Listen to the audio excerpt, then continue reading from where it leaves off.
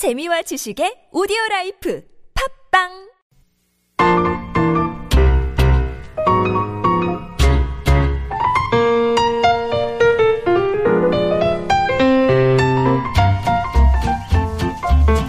It is time for David's Bookmark with David Tizzard. David is an assistant professor at Seoul Women's University and is completing the research of his PhD in Korean Studies at Hanyang University. Welcome back, David. Thank you for having me. Good morning, Jamie. Good morning, everybody listening. You have brought in a Bill Bryson title today. Bill Bryson, as many of you may know, made a name for himself by writing highly accessible nonfiction titles on travel and so on. Could you introduce the book? I can, and I'd like to start, if I may, by first introducing why I've chosen this book. Okay. I think that a nice little justification would work well. Now, perhaps it's just me, but Sunday has always been a day on which I question a great many things. Mm-hmm. Now, this habit might be one that has arisen as a result of weekend drinking, and this might force me into some sort of existential crisis where I ponder the nature of existence, the world in general, and various things around me. Yeah, drinking was not what I was expecting at all. I thought the connection between Sunday and pondering probably had to do with religion. I think that's also very true because Sunday we're generally less busy. We're not tied up with the day-to-day things of the weekdays. We have a little bit more time. And so for whatever reason it is, I think Sunday is a day on which many people... That's why I've chosen this book. I think it really fits into Sunday. The book's title gives us some indication of the vast, all-encompassing scope of Bryson's work. Can you tell us what the title is? The title of this book is A Short History of Nearly Everything. Mm-hmm.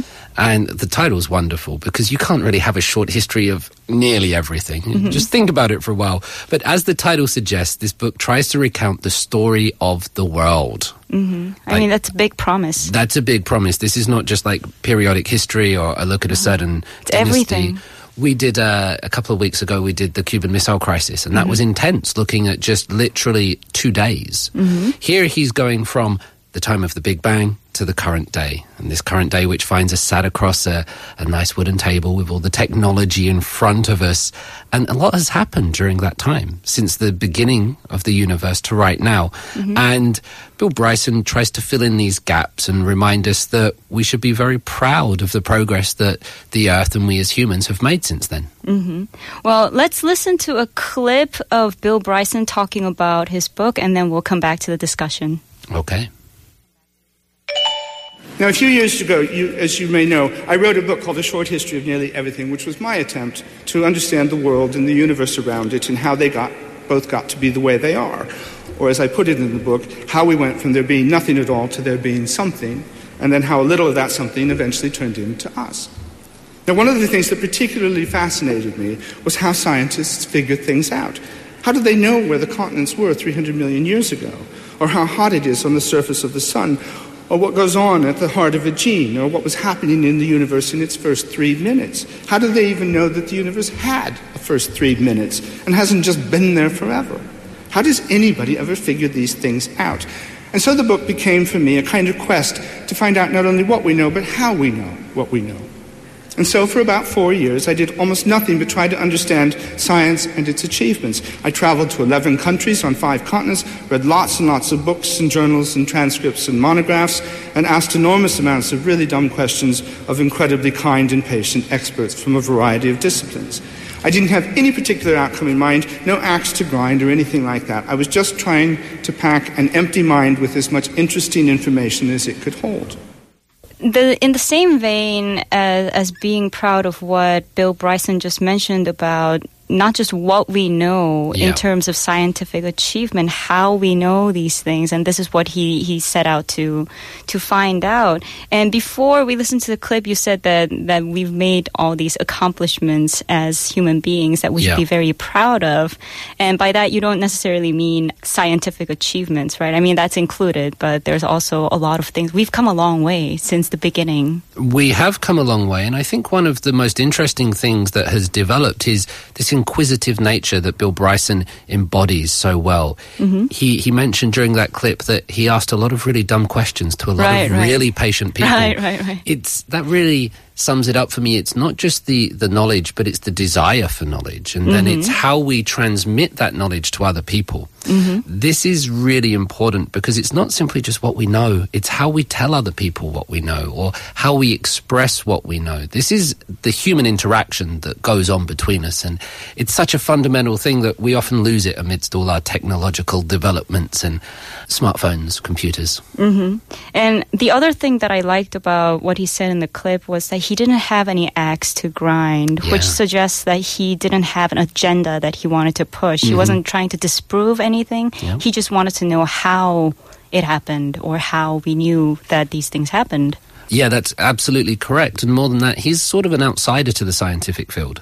So yeah, he's not working with an agenda. He's not a scholar of this himself. He's certainly a very clever man. There's no doubt about that. But he's not a genius at this by any sense or stretch of the imagination. So yeah, no axe to grind. So what are some of the questions that he's answering in this book? Everything.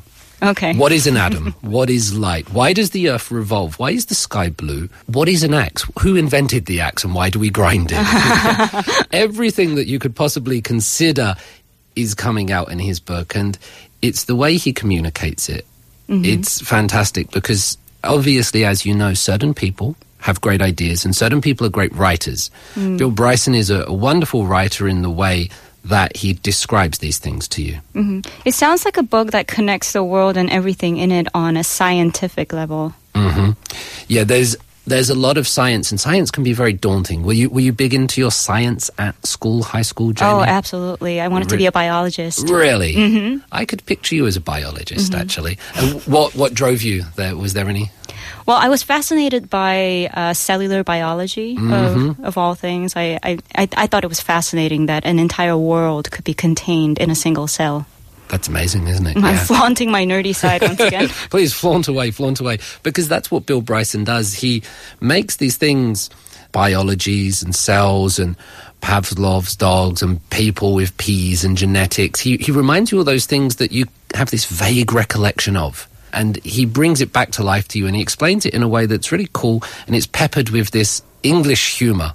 We will find that all through his book, but he's got a very sort of dry wit. It's peppered with these wry observations, and every once in a while it sort of makes you smile. Right. So it's highly accessible. Incredibly. And that's the best thing about it. If I could, perhaps I'd like to read you a little excerpt just to show you how accessible it is. Okay. Welcome and congratulations. I'm delighted that you could make it. Getting here wasn't easy, I know. In fact, I suspect it was a little tougher than you realize. To begin with, for you to be here now, trillions of drifting atoms had somehow to assemble in an intricate and intriguingly obliging manner to create you. It's an arrangement so specialized and particular that it has never been tried before and will only exist this once. For the next many years, we hope, these tiny particles will uncomplainingly engage in all the billions of deft cooperative efforts necessary to keep you intact and let you experience the supremely agreeable but generally underappreciated state known as existence. Why atoms take this trouble is a bit of a puzzle.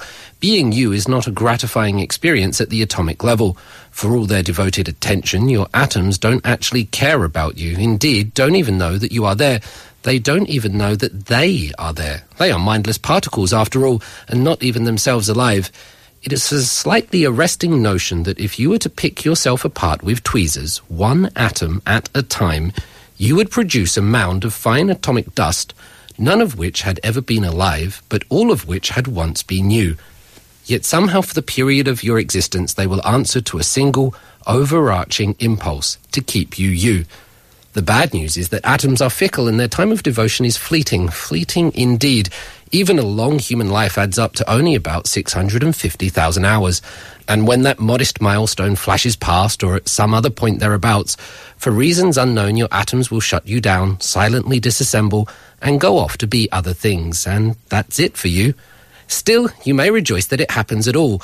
Generally speaking, in the universe it doesn't, so far as we can tell.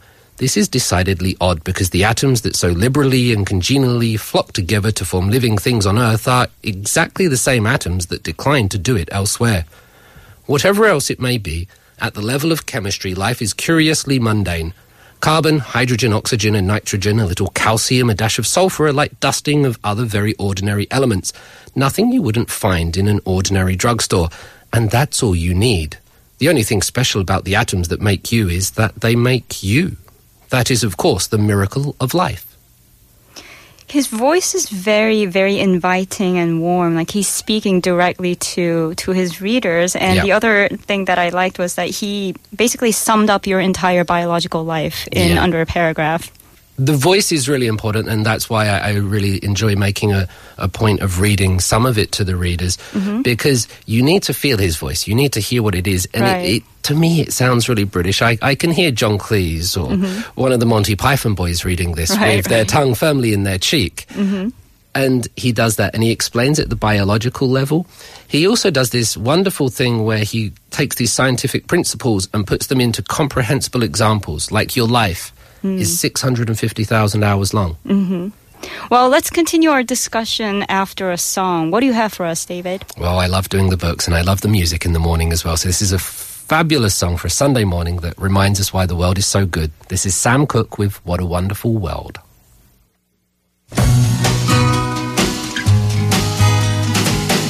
Don't know much about history, don't know much biology, don't know much about a science book, don't know much about the French I took, but I do know that I love you, and I know that if you love. So can you give us examples, specific examples of something that you have learned or at least was either reminded of or reintroduced to through this book? Like give us a taste of the knowledge inside this book? There's a whole lot of knowledge inside this book, and it's a very comprehensive book. But one of the things that really stood out for me, and upon reviewing this book again, was the notion, the concept that we as human beings are energy. And let me it's a very short little piece, but just so you can understand this, you may not feel outstandingly robust, but if you are an average-size adult, you will contain within your modest frame no less than 7 times 10 to the power of 18 joules of potential energy, enough to explode with the force of 30 very large hydrogen bombs, assuming you knew how to liberate it and really wished to make a point. We're just not very good at taking it out. Even a uranium bomb, the most energetic thing we have produced yet, releases 1% of the energy it could release if only we were more cunning. Well, I'm really glad that we don't know how to liberate it on that level. Yeah, and perhaps our points are not really that worth making. But it's a really interesting thing that we are the very things that we demonize in society, or we spend all this time arguing about whether certain states or nations adopt certain principles and that. But essentially, we are the same thing as that. We're talking about a different manifestation of ourselves, because the same at a molecular level or a cellular level. See, I've been reading this book now.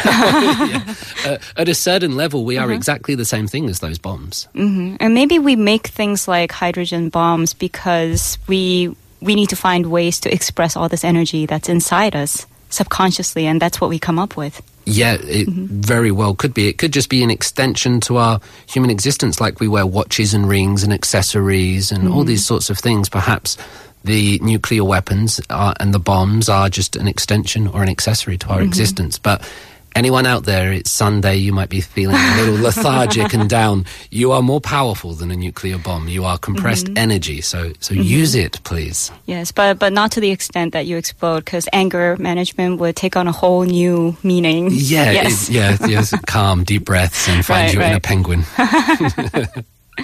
So we should finish by talking a little bit about the author himself, Bill Bryson. Can you tell us briefly about Bill Bryson? Yeah, I think his life is quite interesting, as interesting as his books, perhaps. Despite being born in the States, Des Moines to be precise, Bill Bryson spent much of his life and professional career working in the UK. He was there as a journalist first, as his father was before him, and I think that comes out in his writing, this very accessible and superbly crafted pieces. He then went on to become an independent writer, and he's shown his affinity for the UK He's produced a lot of books on England and its people. He's been appointed as a commissioner for the National Heritage, the Chancellor of Durham University, and he was even awarded an OBE by the Queen for his services to literature. Oh. So he's really had a big impact on English culture and English cultural heritage. He's been a keen observer and documenter of the English people in general, and this despite coming from Des Moines. So I'm very happy that he's gone beyond his natural habitat. We could see in that clip that we played from him, he's a very inquisitive man. He desires to get out there beyond his comfort zone and find things. Right. And if you're ready to take a break from the theological, philosophical, existential questions and discover just how physically connected you are to the world, A Short History of Nearly Everything is the book for you. So we will finish the show with another little Sunday ditty that hopefully lifts your mood and answers a few of your questions. David? Yes, with their own interpretation of the origin of man and society, this is the Fabulous Coasters with That Is Rock and Roll. Thank you for joining us today, David. Say goodbye to our listeners. Goodbye, listeners. And we have arrived at the end of our show. To learn more about next week's topic, please visit our website. I'm Jamie Chang. Have a wonderful week, and I'll be back next Sunday at 10 a.m. with another brand new installation of The Bookend. Taking us out is The Coasters. That is rock and roll. In the beginning, there were nothing but rocks. Then somebody invented the wheel, and things just began